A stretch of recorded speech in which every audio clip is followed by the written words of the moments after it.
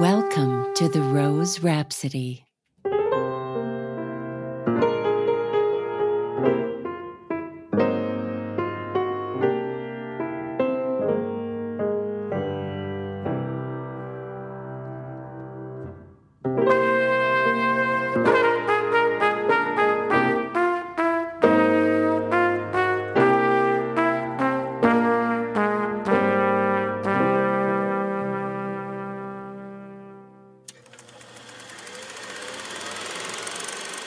All right, Mr. DeMille, I'm ready for my close-up. They call me Mr. Tibbs. You just put your lips together and blow. One morning, I shot an elephant in my pajamas. How he got in my pajamas, I don't know. Why don't you come up sometime, see me? What do you want? You want the moon? Just say the word and I'll throw a lasso around it and pull it down. Louis, I think this is the beginning of a beautiful friendship.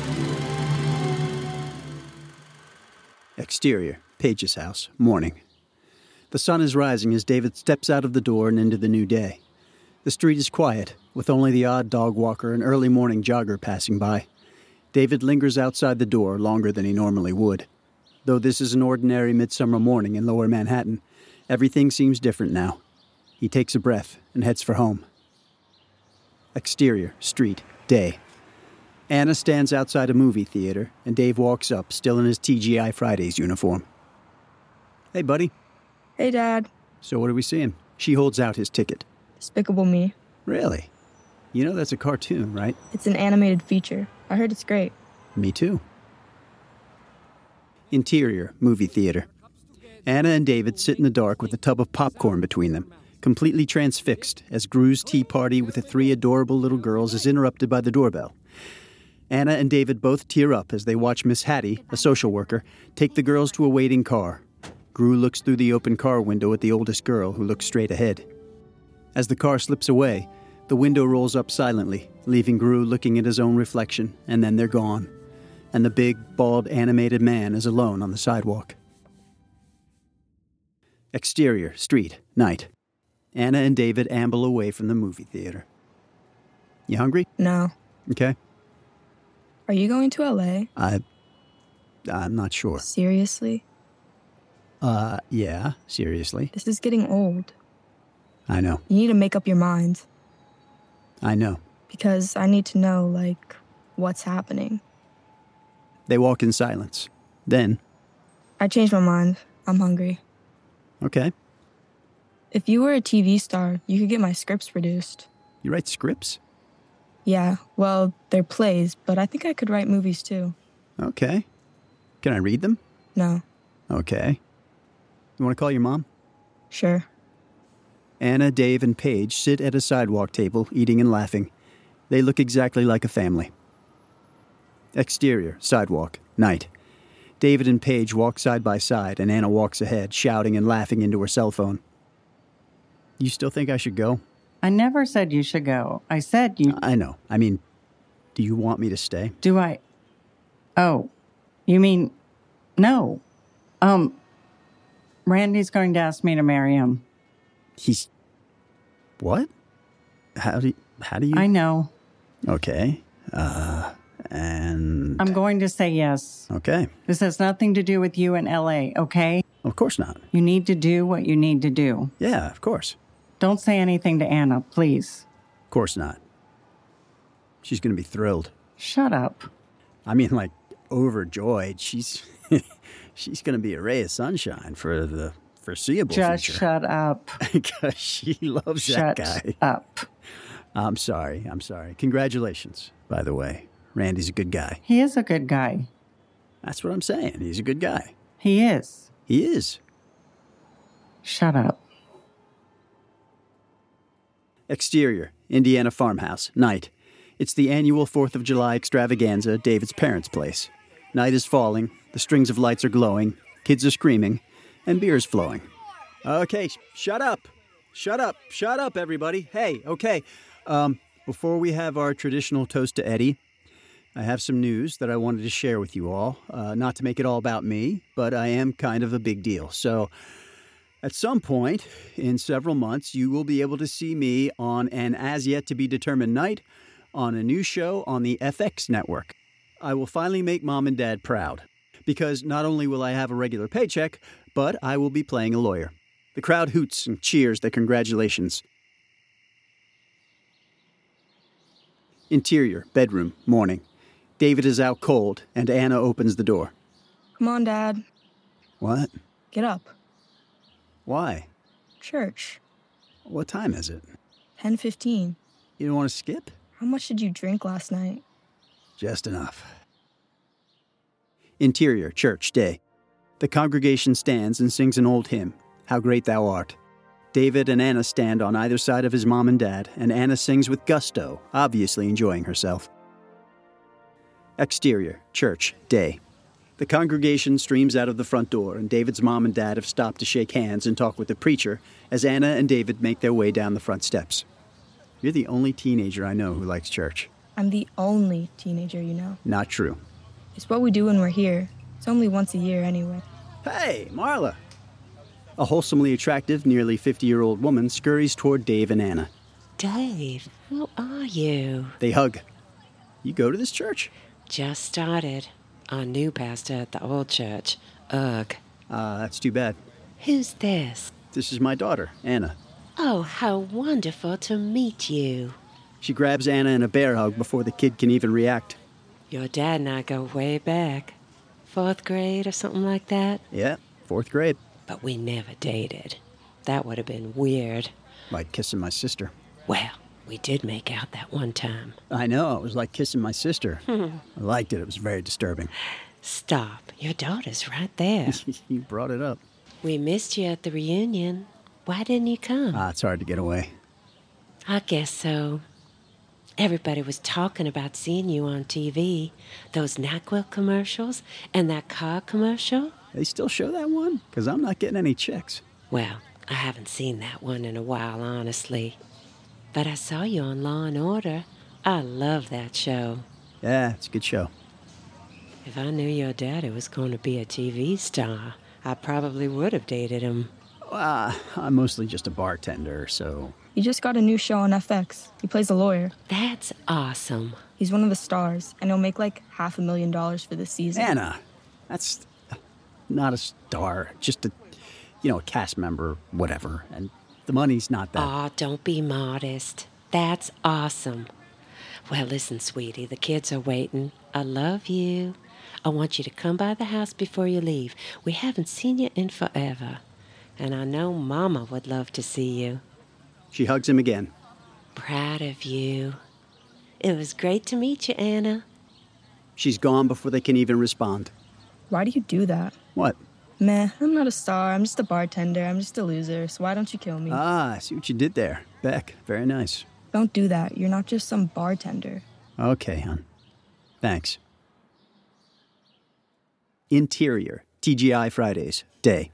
It's the middle of the lunch rush, and Dave and another bartender are slapping down tickets, pouring beers, and delivering burgers with ruthless efficiency. And then... I see you're still here. I know, right? But believe it or not, it's my last day. Can I get you? Could we talk?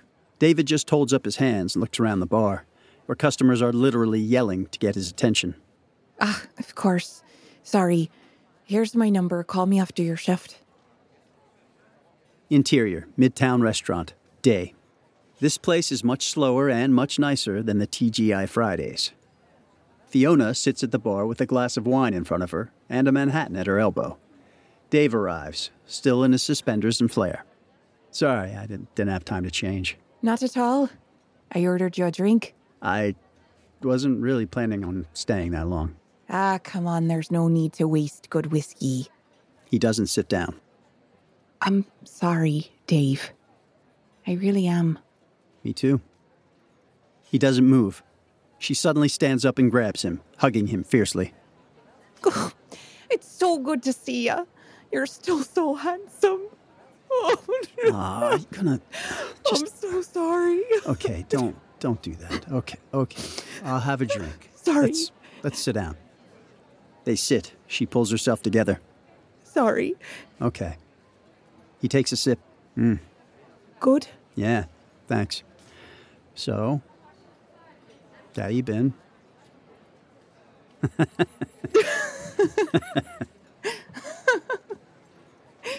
Brilliant. You? Grand. Ugh. Now I have to go fix this. I'll be back. Are you sure? Should I check my wallet? You always did have a mean streak, but I deserve it. She gets up and heads to the ladies. Later, the streetlights are on outside the plate glass windows, and the place is filled up with the dinner crowd. David and Fiona are still at the bar. All I'm saying is I thought I had to do what I did, that there was no other way. And I was ashamed then, and I'm ashamed now. Well, look, you were like a baby. And we all moved on, so don't beat yourself up too much. And between us, Paige is loaded. She never really missed that 10 grand, so... Just the same. She pulls an envelope out of her bag. Will you give this to her? What is it? It's her money, plus interest. You give it to her. I can't look her in the face. So drop it in the mail. You know her address. I can't put this in the post. Wait, that's actual cash? Yeah. Put that away. You can't walk around with that kind of money on you. Well, take it to her and I won't be. You're all grown up. Go figure it out, because I'm not taking that to her because I have no intention of telling her I saw you. He slides out of the bar stool, realizing that he looks faintly ridiculous in his suspenders and flare. I gotta go. Thanks for the drinks. Good luck with the new job. The irony of you being a VP in the financial services industry is not even measurable by any technology known to man. Your timing here, vis-a-vis me and you, couldn't have been worse. But that seems to be the story of my life. He puts a hand on her face and leans in for a long and tender kiss. You were family to them. You broke their hearts. I know how sorry you are, but you don't fix that with an envelope full of cash. Exterior, street, night. David is walking quickly and talking on his phone. Hey, Anna's phone must be off. It's going straight to voicemail. Will you tell her that I'm just headed back to my place to change, and then I'll be down there to get her? Oh, she went to see a movie with Mary. Oh. I thought we were... Did she say anything about getting dinner with me? We were supposed to have dinner because, I know, I reminded her and... Oh. Okay. I'm sorry. No, it's... Randy and I are making dinner. We'd love to see you. Oh, no, I'm not gonna... I have to clean up the place because, the sublet, so... Okay, thanks. See you tomorrow.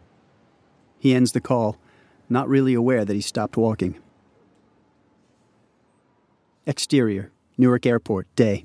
Randy's black 530 pulls up to the arrival curb, and David jumps out, grabs his rolling bags from the trunk. Randy, Paige, and Anna pile out after him, and they all end up on the curb. Randy sticks out his hand, and Dave grabs it. Thanks for the ride, Randy. My pleasure. Anytime, man. Travel safe. Thanks. Dave turns to hug Paige. See ya. He notices she's tearing up.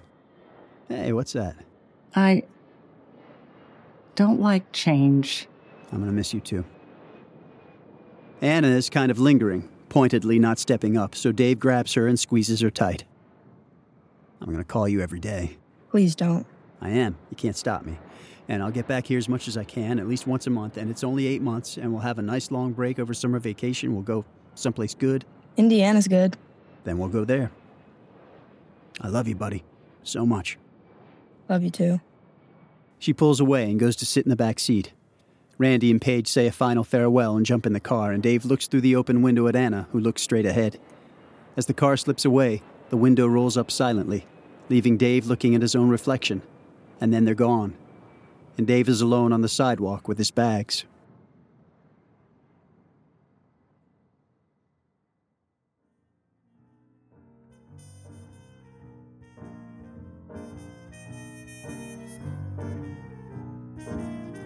You've been listening to Episode 9 of 19 Years, 3 Days, a screenplay series by Chris Stezin.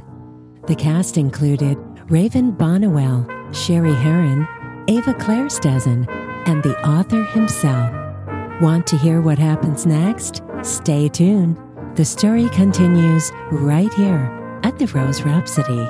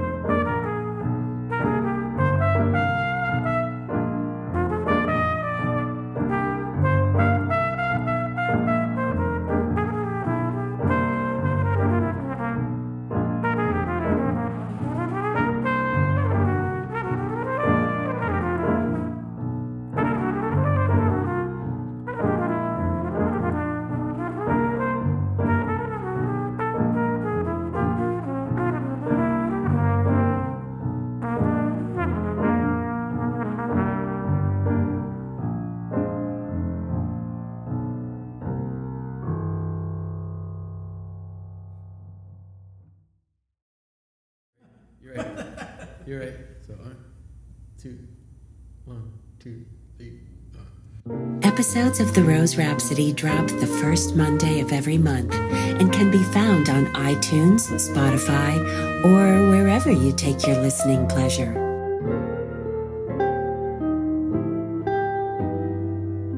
That fabulous horn you've been hearing belongs to Marcus Roots, along with his collaborator on the keys, Adrian Ruiz. Additional tracks from sessions of Rhapsody in Blue feature guitarist Matt Gold, Hader Garcia on percussion, and the tenor saxophone of Irvin Pierce. To learn more about us and what we do, head over to theroserhapsody.com. And if you love interesting new content as much as we do, spread the word or drop us a line. We'd love to hear from you.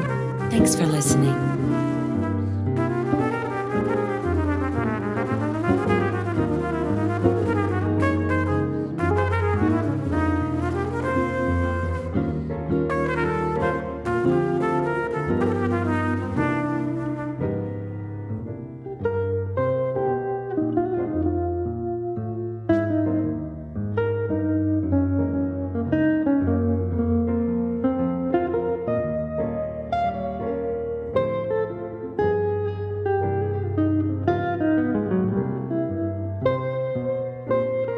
This week's podcast was produced by Trevor Cochran and Richard C. Washer and is a product of the Rose Theater Company. All rights reserved. I'm Leslie Kobylinski. Now let's get back to that horn.